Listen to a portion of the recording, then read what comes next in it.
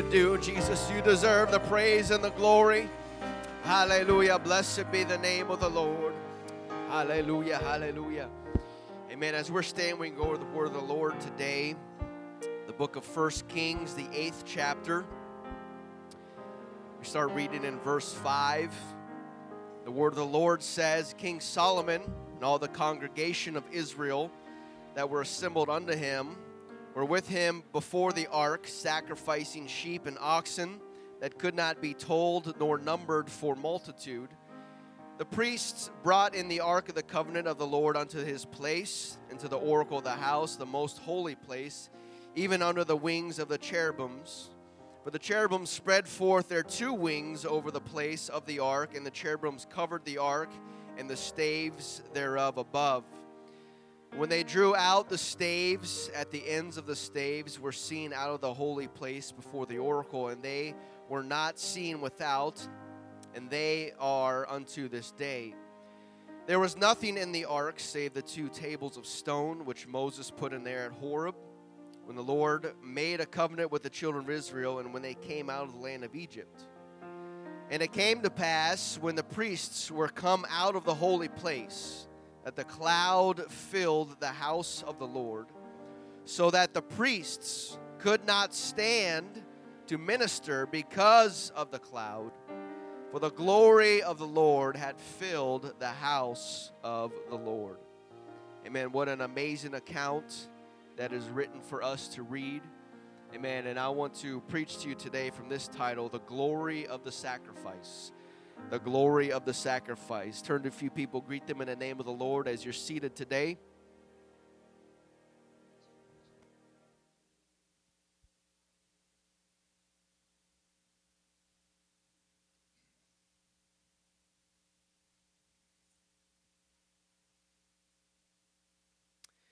Amen. The Hebrew word for glory literally means a weight or heaviness, meaning that glory is something that can be experienced. Whether you feel it or you see it or hear it, glory is something that you can encounter and will have an impact on your life. Now, we don't use the word glory really outside of the Bible all too often and in reference to God, but the Bible uses the exact word, but translated it differently and more frequently when it talks about man. And we understand and we know the word honor. To be honored means that you have the respect of others for who you are and what you've done.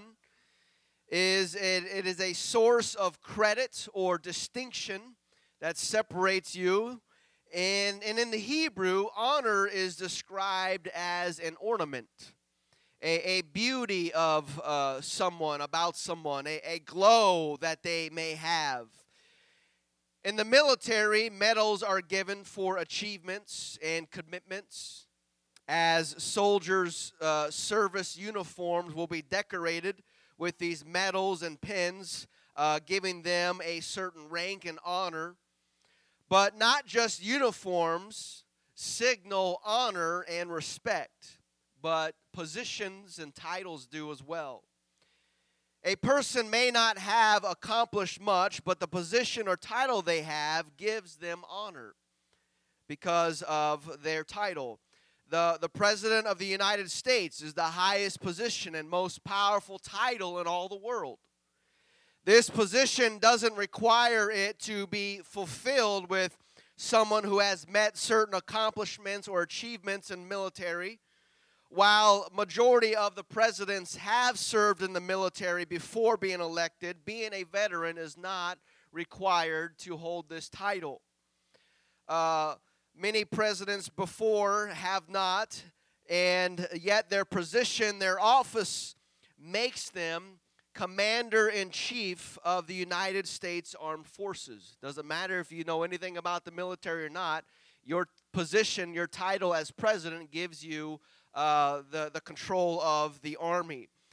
And whether you voted for the president or not, his office and his position has its own honor and respect that comes with it.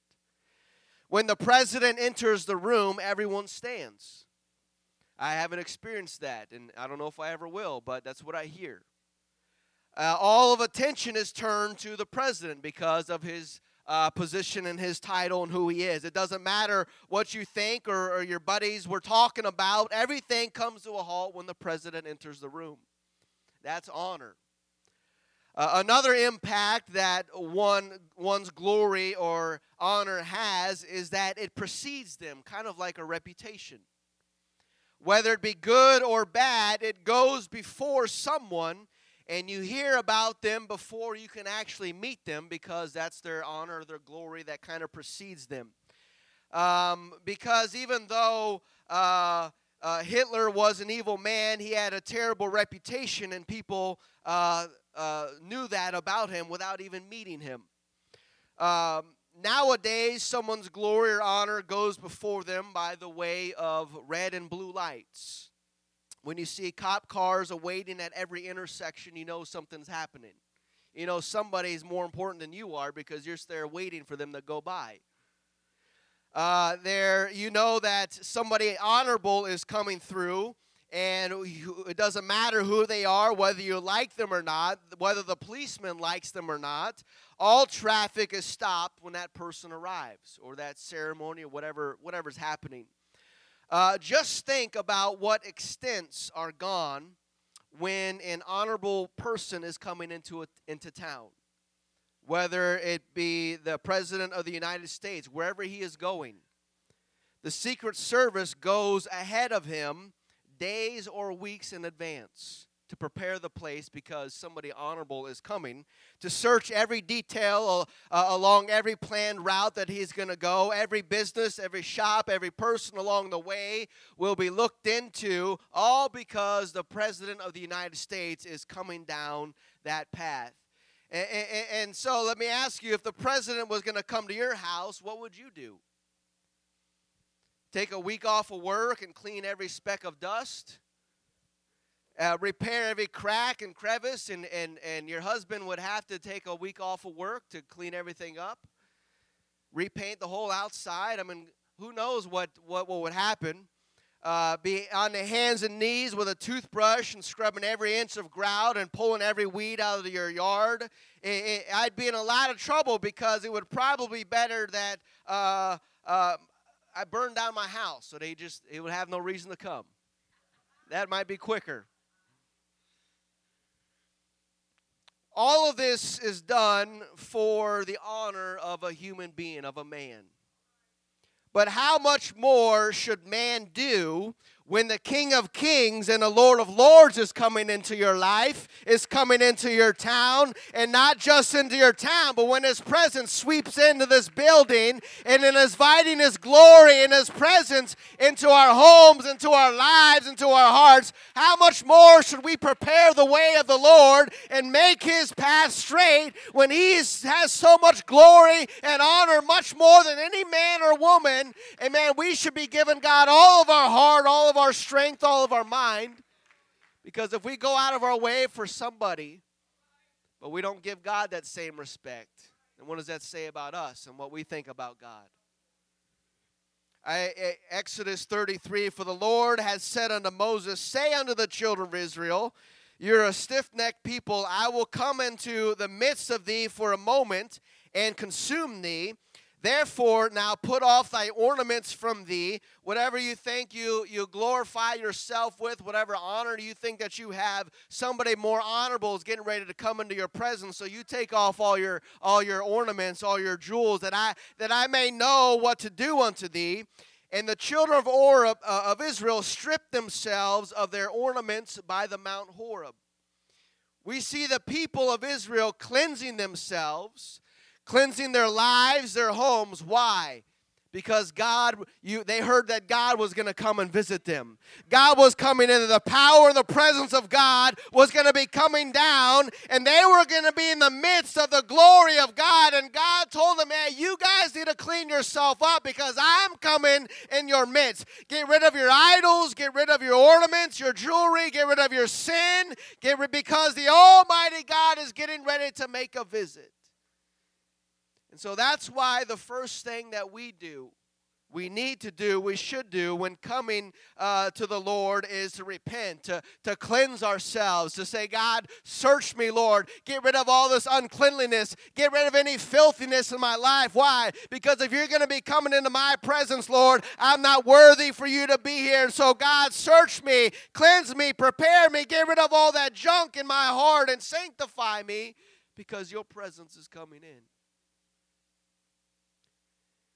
And the place that he's going to dwell in had better be clean. That's why he said, you guys need to get rid of all your stuff. I'm coming in. And so we're talking about the glory of God and all his greatness and all his majesty and all his righteousness and how holy he is. And so where does one even begin? And how can mankind describe God's glory? However perfectly we may attempt to do it, we won't ever come close to explaining the fullness of the glory of God. John the Baptist said he wasn't worthy to untie or tie his sandals. And yet here we are. His Spirit is living inside of us. That should stop us in our tracks every single day. That should cause us to act a little bit differently. That should cause us to look a little bit differently or to dress differently. Hey, the Spirit of the living God is inside of me. I got to make sure my vessel is clean because his glory is near and in my presence. When the majority of Christianity profess that they have the Spirit of God, and yet you can't pick them out from a lineup of sinners. They look like unbelievers, and that goes to show me that they really don't have a hold of the Spirit of God that they think they do, that they got a hold of something else, because if we truly have the Holy Spirit, the Holy Ghost, there should be a difference in our lives. Otherwise, why are we here? There should be a noticeable difference. Why? Because it's the Spirit of the living God, unlike anything else this world has to know. And if we claim that we have him inside of us, that we should stand out. We should look differently. Why would I commit my life to follow Christ if I look and act no different than an atheist? Who's going to believe me if I don't even stand out? That's why he calls us out from the world, to be separate and to cleanse ourselves and prepare ourselves and get rid of our ornaments and anything we like to make ourselves look good. We got to get rid of all that. Why? Because the presence of the living God is coming in our lives and going to dwell in our midst. And so we got to prepare ourselves. And it may have been a one-time event back then in the Old Testament, or a frequent event, but in the New Testament it's different. We walk around every single day of every moment of the day having the Spirit of God inside of us. And so our lives should be so much different and vastly different than what this world has, because we have something different, don't we? It is one thing to hear about the glory and honor of a person, but it is something different to actually see it and behold it.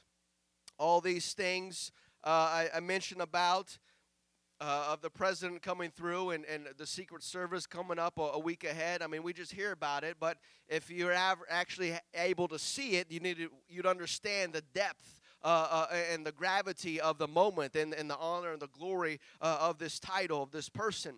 But until you experience it for yourself, it just kind of has a spot in your mind, and you may not dwell on it much. But 2 Chronicles 9 says, when the Queen of Sheba heard of the fame of Solomon, she came to prove Solomon with hard questions at Jerusalem, and very great company and camels that bear spices, and gold in abundance, and precious stones. And when she was come to Solomon, she communed with him of all that was in her heart. In verse 5, and she said to the king, It was a true report, which I heard in mine own land of thine acts and of thy wisdom. Howbeit, I believed not their words until I came. It sounded nice, but I had to go see it for myself. And mine eyes have seen it, and behold, the one half of the greatness of thy wisdom was not even told to me, for thou exceedest the fame that I heard. She had heard about Solomon's glory, but once she saw it, once she experienced it, it blew her away. And all the greatness that she heard, she said, it doesn't even amount to half of what she heard or experienced. You see, the Bible tries to put into words the glory of God, the glory of the Lord.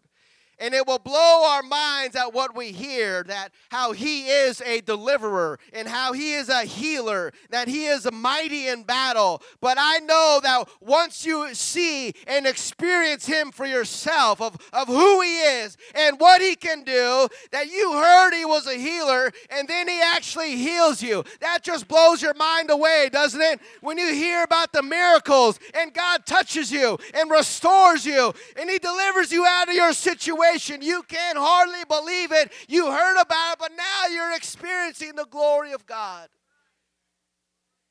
And the half is to be told.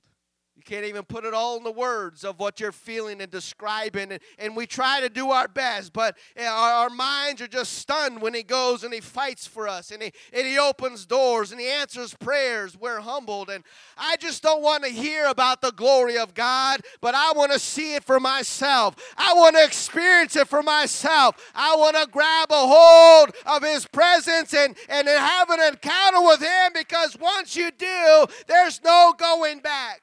Because you are a different person. And it all begins with repentance, telling God how sorry you are, how unworthy you are. And he says, that's okay, I forgive you. I've paid your price for your sins. And that after repentance leads to water baptism as he commanded us. And so if you haven't been baptized in Jesus' name, that's the only way to get baptized according to the Bible. That's the only way the apostles and disciples baptized people. And so that's why we're baptized in the water with Jesus' name. And then you're on your way to cleansing your vessel and preparing yourself. And after you were baptized and you receive the Holy Ghost, evidenced by speaking in other tongues, you get the Holy Spirit inside of you, and then the transformation begins to take place, because that Spirit is now not just on the outside, but now it's working on the inside. Amen. And so if you haven't experienced that, God wants to pour out his Spirit in your life today. He wants to touch you, and I believe that he can and he will fill you. Amen. And so the physical manifestation of God has come to be called the Shekinah glory. It's the majestic presence or manifestation of God, in which he descends down to and he dwells among men, and he makes himself known in a certain way. Shekinah glory. Whenever the invisible God becomes visible, and whenever the omnipresence of God is localized, this is the Shekinah glory. And this Shekinah glory is what we've seen in our text in 1 Kings 8 and 10. It came to pass when the priests were come out of the holy place that the cloud filled the house of the Lord, so that the priests could not stand to minister because of the cloud. For the glory of the Lord had filled the house of the Lord. Now, as a Spirit-filled believer, this description excites us, that the glory and power of God was so strong and so evident that priests could no longer minister, that they just became so overwhelmed with God's presence and the manifestation of his presence that they couldn't move or they couldn't do anything. They had to say, we got to get out of the way. The cloud is so thick here, we can't even do our normal duties. We're just going to bask in the glory of God. We're just going to let God move and have his way, that our schedule is no longer important anymore. We're going to let God move, and we want the manifestation of the glory of God in this place. And so we read that and we think, man, what an amazing account. The manifestation of God's presence had happened before this time. There are many instances in Israel's history where the presence of God was manifested by a cloud. Probably the most common or well-known instance is when Israel was fleeing Egypt, and there appeared what? A cloud by day and a pillar of fire by night to lead them. What do you think that was? That was a manifestation of God's glory, of his presence. And it continued on while they wandered in the wilderness, and yet they still murmured and complained. In the midst of God's glory, pillars of fire, pillars of cloud all around you, looking at you in the middle of nowhere, and still they murmured and complained. After seeing that every single day, they still got to the Jordan River and said, we can't go over into the promised land. They're too great for us, that we can't defeat them. Can you imagine that? Can you imagine walking out of your tent at night and seeing a massive pillar of fire, 300-400 feet tall? I don't know how tall it was, but it had to be massive. Just kind of hovering over the Israelite camp, hovering right over the tabernacle, a big pillar of fire. And then you come out in the morning and the pillar of fire is gone, but a pillar of cloud was there in its place, hovering over the tabernacle. All out in the middle of nowhere. You're out in the middle of the desert, and this is happening. But if that wasn't enough to stir their faith and make you a believer in the supernatural power of God, then what about watching the cloud lift up and start moving? And when that happened, that was their orders that they were to pick up, and you start moving.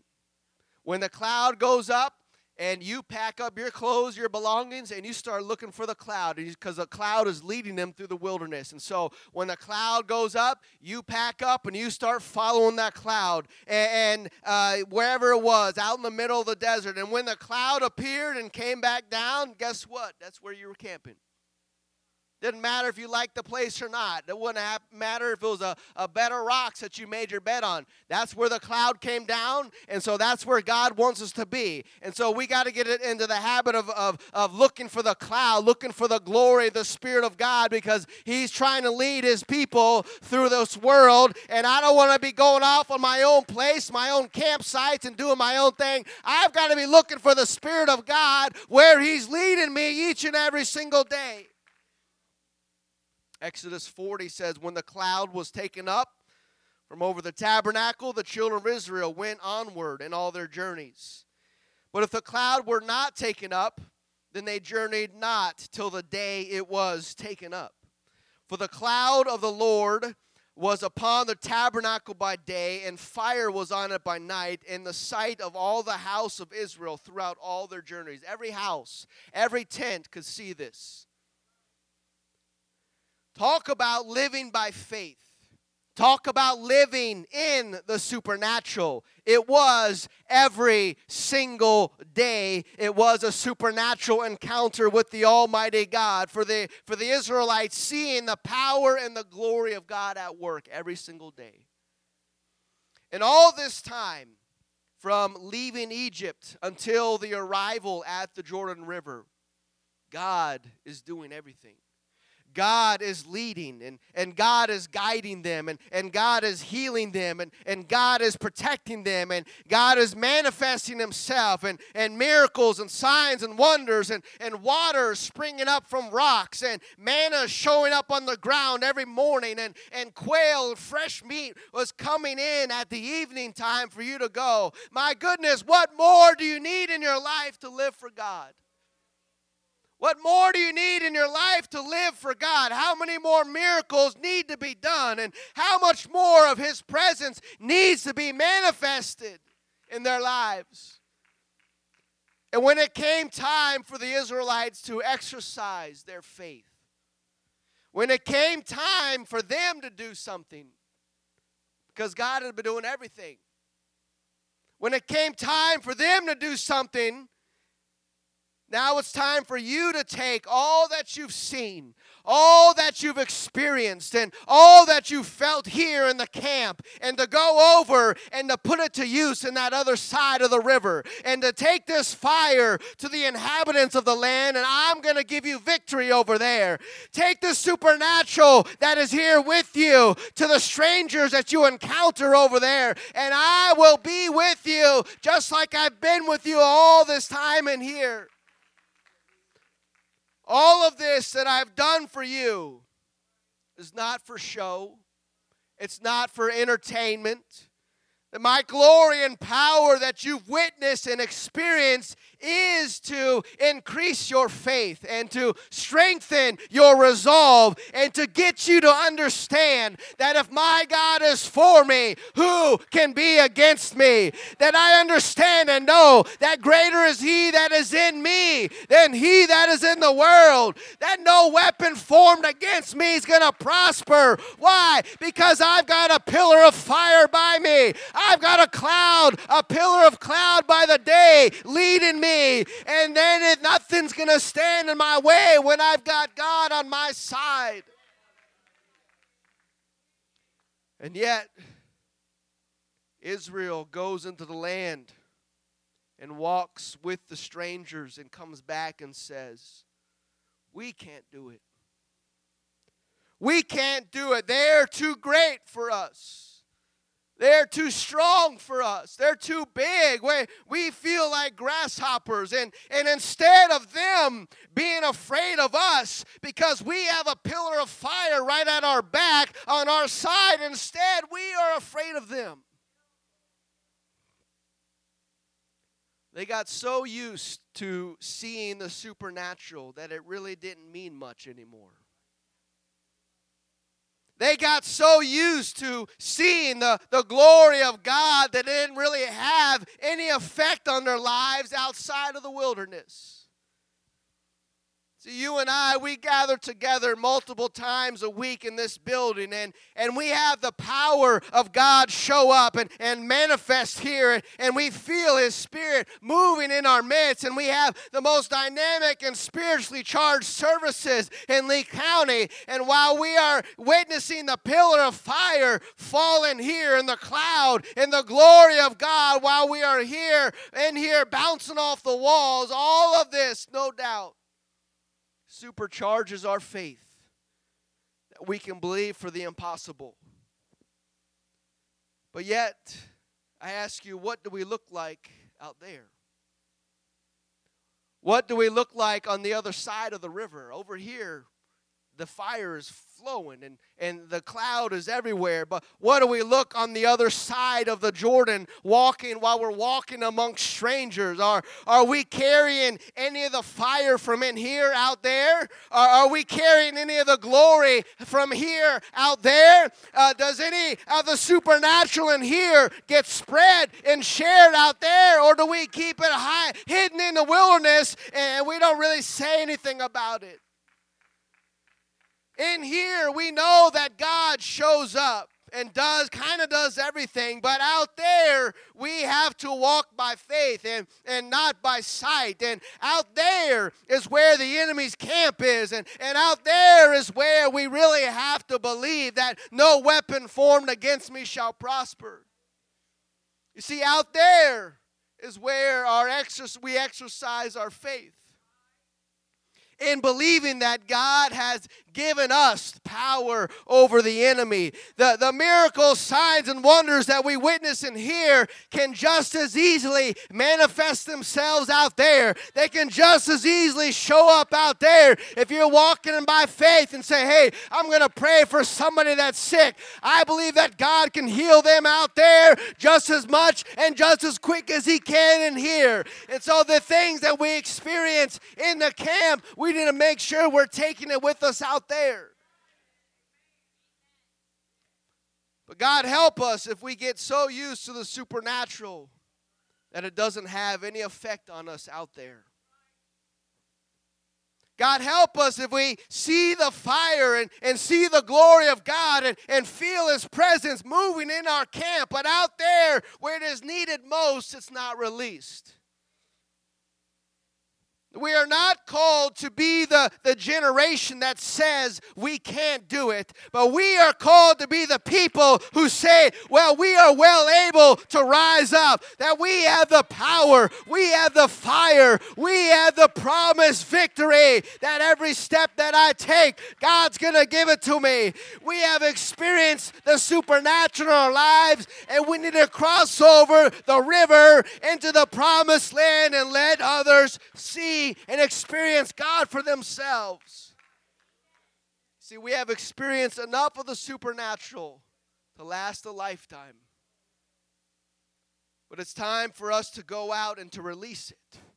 Release it into our homes and into our neighborhoods and into our city, and watch God do even more in us and through us, because it can only get bottled up so much in here. It's time for a release, that God use us out there and say, God, use me. God, lead me. Lead me by the pillar of fire. Lead me by that pillar of cloud to somebody that I can pray for and that I can minister to and that I can witness to.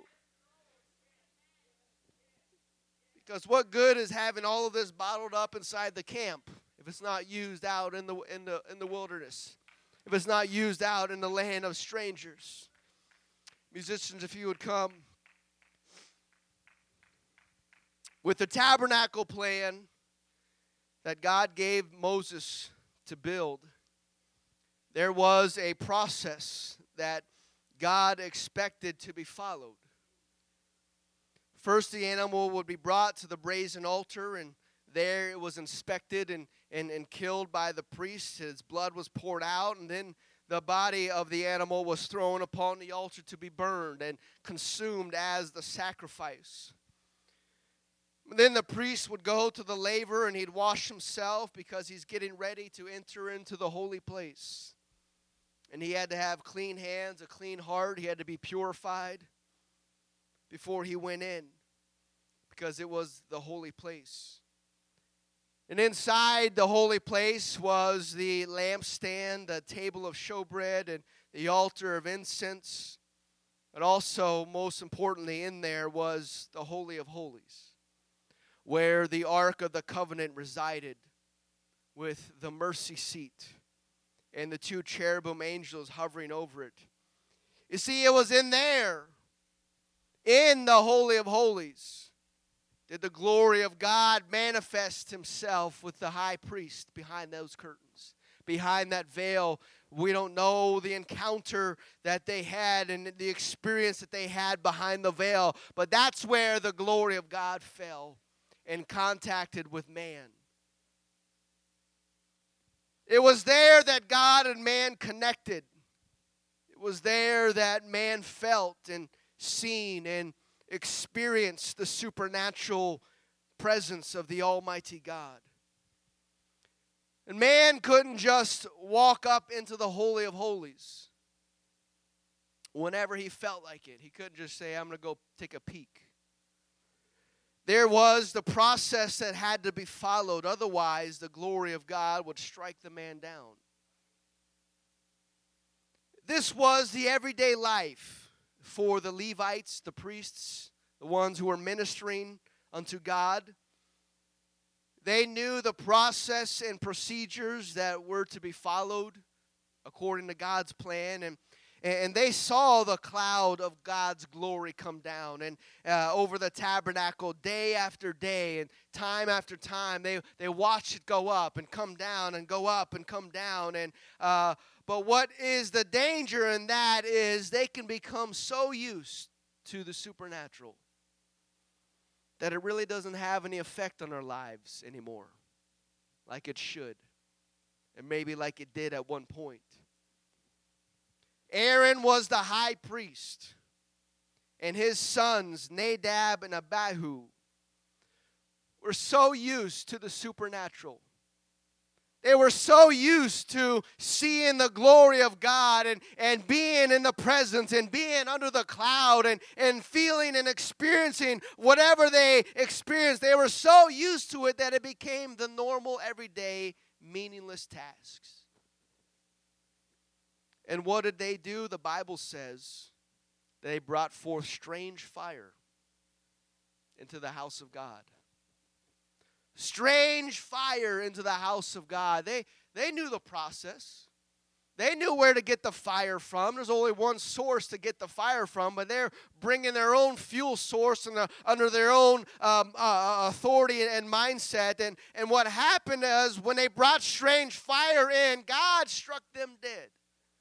He struck them dead right on the spot. Maybe they burned up by their own fire. I don't know what happened, but they brought strange fire in, and God says, no, you know better. You know the process. You're Aaron's sons. You've been in my presence before. You know the weight of my glory. You know what you need to do, and yet they bring strange fire, and God says, that's enough.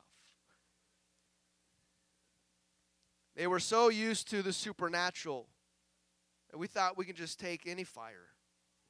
We can just go here and do there and go do this. And isn't that what we do? But it can't just be any fire. It can't be any fire. It's got to be fire from the altar where God himself lights it. It's got to come from the right sacrifice and follow the right process. Sometimes we can get so used to the process that we forget the meaning and reason behind everything. That we just thought that we do A, B, and C, and then God shows up.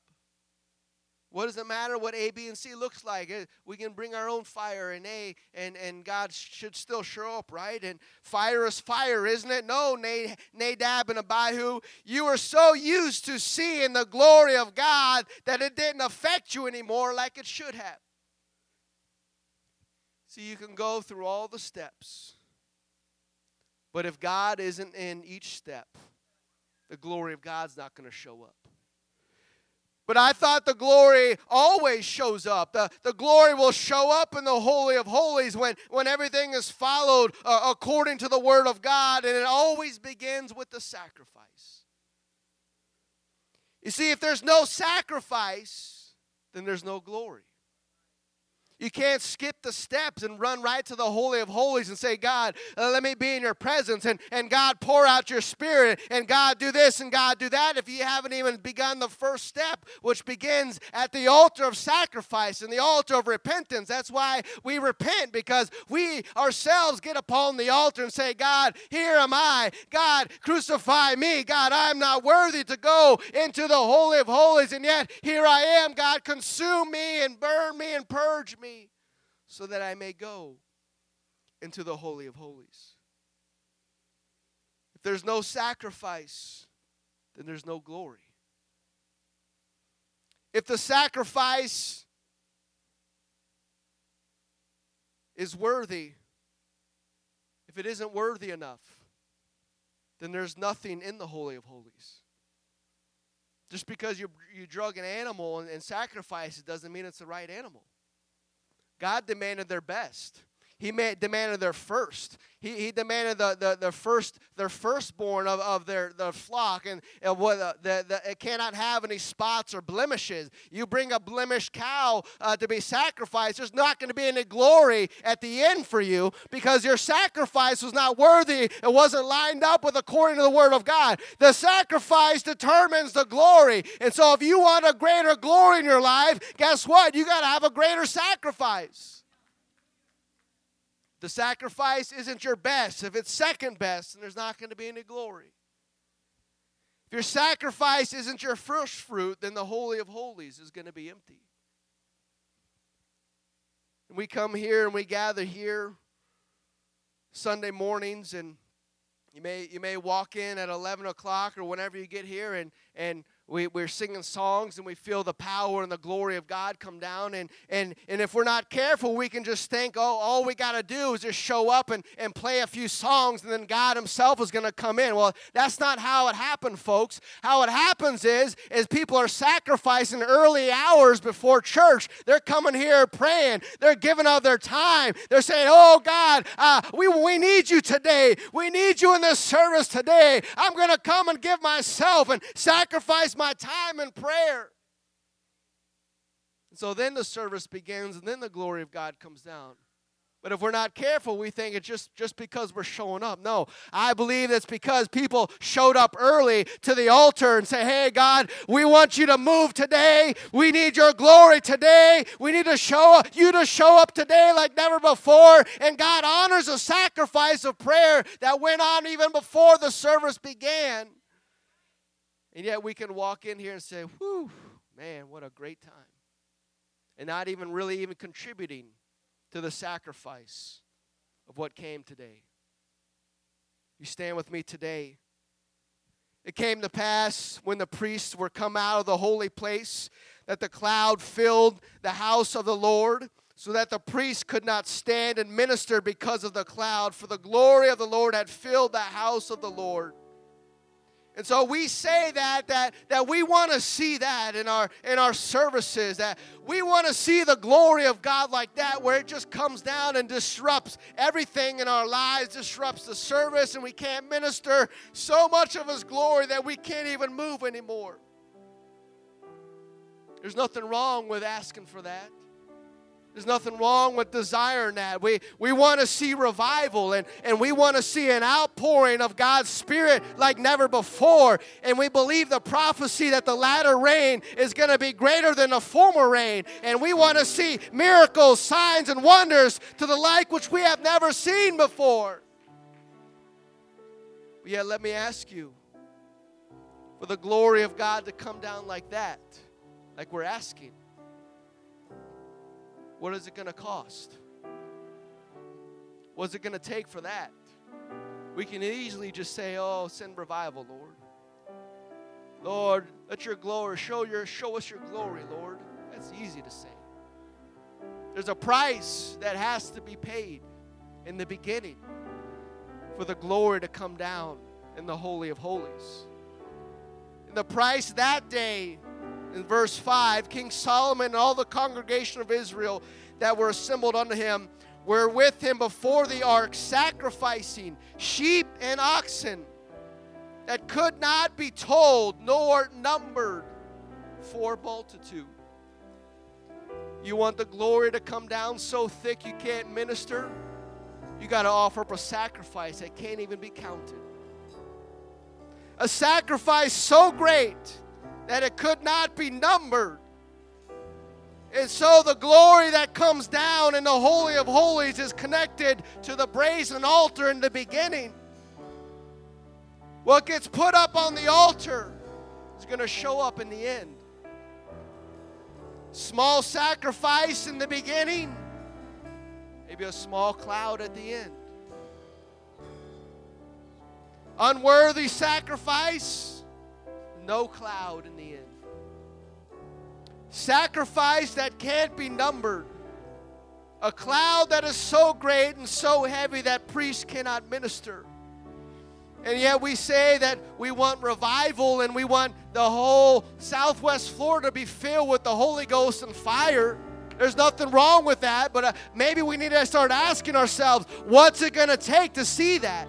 What's it going to take for God to pour out His Spirit here in Lee County like never before, in Southwest Florida never before? It's easy to say, God, do that. But maybe God's looking at the altar and saying, I need a sacrifice for that. And so who's gonna be the sacrifice? Are the sinners out there? Do they know about this? They're going to say, I need a sacrifice so that the glory of God can come into my house and lead me to a church that preaches truth. If we really want to see a revival in our city, in our homes, in our neighborhood, we're the only one that knows about the process. We're the only one knows that there has to be a sacrifice. And so if we don't do the sacrifice, then who's going to do it? Where's the glory going to come? How's it going to come? If the people of God get so used to it all that we don't even think about the process, we think that we can just show up and God's going to do his way. No, God needs somebody to say, I'm willing to be a sacrifice.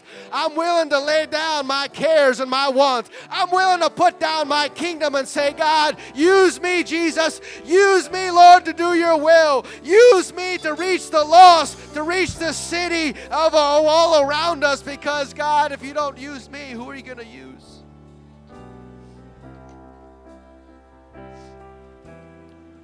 There that day, the cloud fell down, filled the tabernacle that day, so much that they couldn't minister. But yet that was really only privilege to the priest or the high priest that could go behind the veil. But with the death of Jesus Christ on the cross, what happened to that veil? The Bible says the veil was rent from top to the bottom. That means whatever was hiding back there, it can now be exposed. Now everyone has access to the Holy of Holies. You and I, we have become that. We have become the Holy of Holies. Why? Because that's where the glory comes in. That's where the Spirit of God comes and rests inside of us. Now we have to make sure that we rent ourselves. We've got to break ourselves if we want what's inside of us to reach out to somebody else. And how was that done? Through sacrificing, through prayer and dedication and fasting, and not just going through the mundane and everyday normal things. But if we want to see a greater move than we've ever seen before, we're going to have to find an altar somewhere and say, God, use me, Jesus. God, search me, Jesus. Help me, Lord, to be a witness for you and reach out to those around me. I want to open up these altars today to those that are hungry for more of God, those that are hungry for righteousness, those that want to see God do more in their lives, those that want to see God reach their family members, reach their lost loved ones. It's got to take a sacrifice. It's got to take somebody to say, I'll step in, God. I'll intercede. I'll be that sacrifice for my lost loved ones. I'll be the one that climbs upon the altar, God. Will you come? Will you come and seek his face?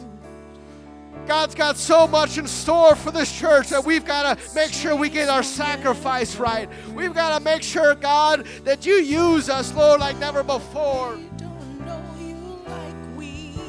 Come on, there's so much more available. Come on, let's come and seek him today. God, lead us. Lead us to the place, Lord. Hallelujah. Come on, we want the supernatural. We've got to sacrifice for it. I wonder what would happen if everyone showed up before church to pray. Maybe that's what revival looks like. When we're all drawn to God, I got to come and pray before. I got to give my sacrifice before the service. Come on, let's worship him. Let's cry out to him. Let's follow that cloud, follow that fire today.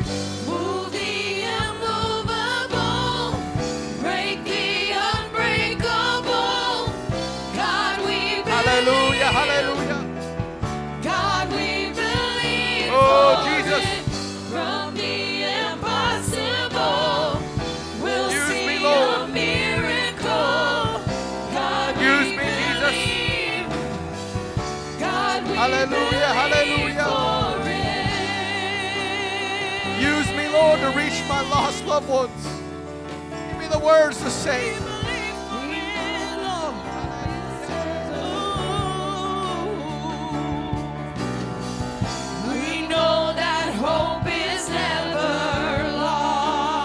About me, Lord, it's about you. For there is still an empty grave. Hallelujah. Hallelujah. God, we believe no matter what, there is power. Oh, let's worship him together today.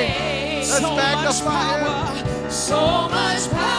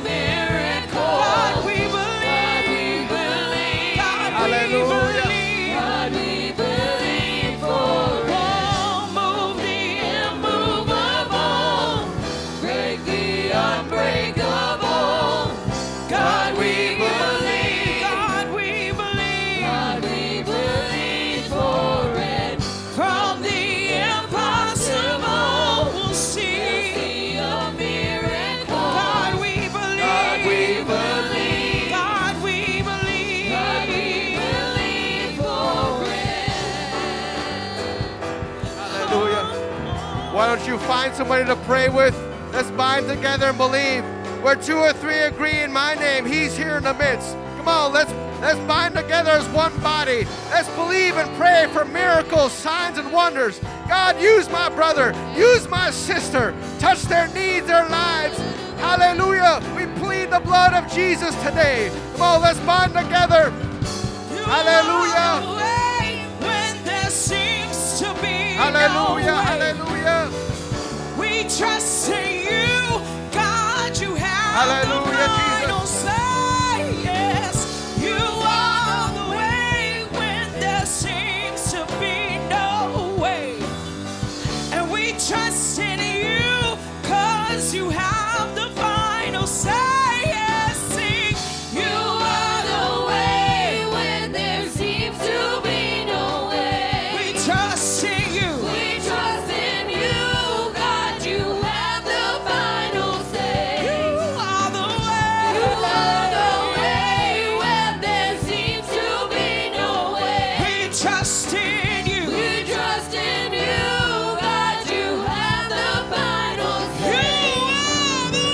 You are the way when there seems to be no way. When there's no other way, Lord. We trust in you, God. You have the final say. You are my hope. Yes, yes, yes. You are the way when there seems to be no way. We trust in you. We trust in you, God. You have the final say.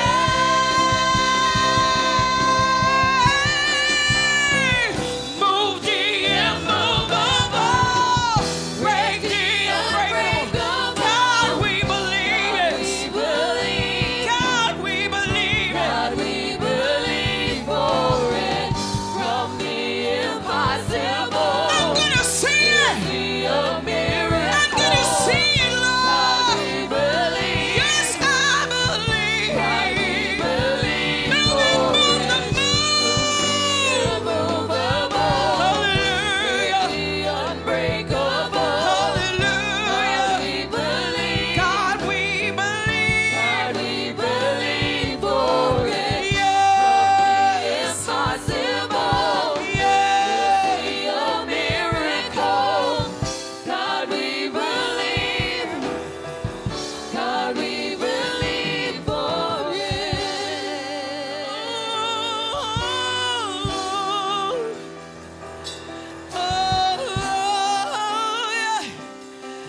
God, we believe for it. We're holding on, Lord. Yes, hallelujah. Hallelujah. Hallelujah. You said, I believe. You said, it is done. You said, so I believe. You said,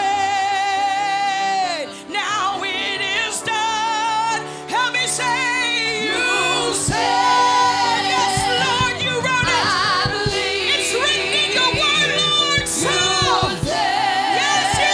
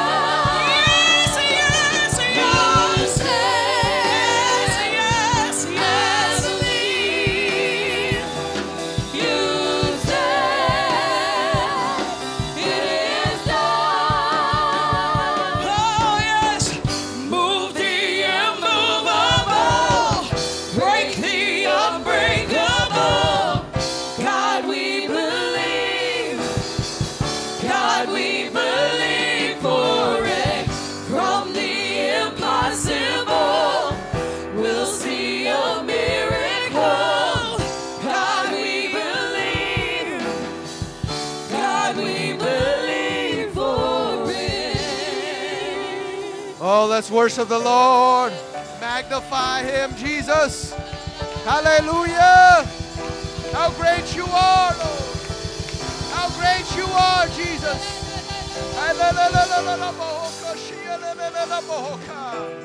Hallelujah, Jesus. Hallelujah, hallelujah, hallelujah. Hallelujah, hallelujah.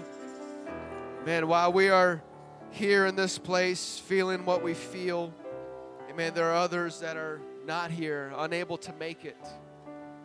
And so it's up to us to take what we have here and share it with them out there.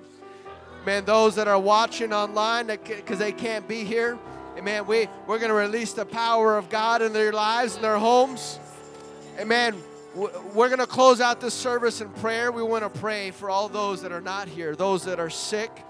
Amen. Sister Gay Parkinson asked if we can pray for her and her family. She's watching us right now. We know that there are people that are battling COVID. Amen. Sister Lisa in the hospital, we want to pray for her. Amen. We believe, we feel the power and the glory of God in here. We want to release it in our lives, release that healing virtue, the healing power of God. Let's bind together right now and pray, Lord Jesus. Lord, we come to you right now, Lord, in one mind and one accord, Jesus. We know each and every need, God, that is spoken and unspoken. God, those that are hurt, those that are battling sickness and disease, Lord, we plead the blood of Jesus Christ over them. That the healing virtue of God, Lord, that your glory would show up in their room. They would feel your power and your presence, that you begin to stir their hearts right now as we're calling upon you, Jesus. We're declaring a healing. We're declaring a victory in the name of Jesus Christ. Hallelujah, hallelujah, hallelujah. Let's clap unto the Lord. Hallelujah. Shout with a voice of triumph. We're believing for healing and deliverance and victory. Hallelujah in their lives. Hallelujah, hallelujah. Amen. We need to be the sacrifice for others that can't do it. And that may mean that we need to fast because they can't fast. I wonder if there would be some people here that would fast this week, especially for healing and deliverance for people. You'll skip out on a meal or fast today. Say, hey, God, I'm going to be that sacrifice so that the glory will fall in somebody else's life. I'll be that burnt offering so that you can show your power into somebody else's life. I believe that we unite together. I believe we'll see greater things than ever before. If we're willing to be that sacrifice, amen, the glory of God is going to come down. Amen. Amen. God bless you all. You're dismissed in Jesus' name. Let's go and release the glory into people's lives.